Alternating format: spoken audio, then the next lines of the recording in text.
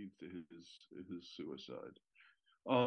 So that was something that had. I mean, Miller always felt that it's one thing to describe an idea, but a play had to be the emotion, had to create create the atmosphere on stage, and that's what he did. A lot of American theater, influenced by the cinema to some degree, was a lot of exposition.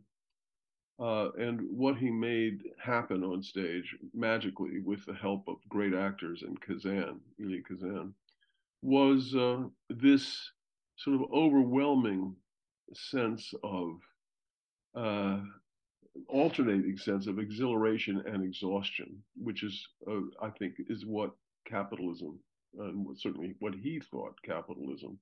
Do you think the Uh, audience was feeling that exhaustion? what?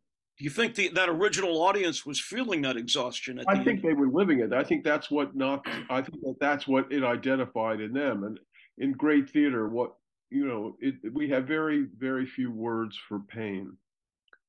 And that's one of the reasons why theater is valuable, is it sort of names our pain and our loss in a way that the culture tends to, for various obvious reasons, dissociate from.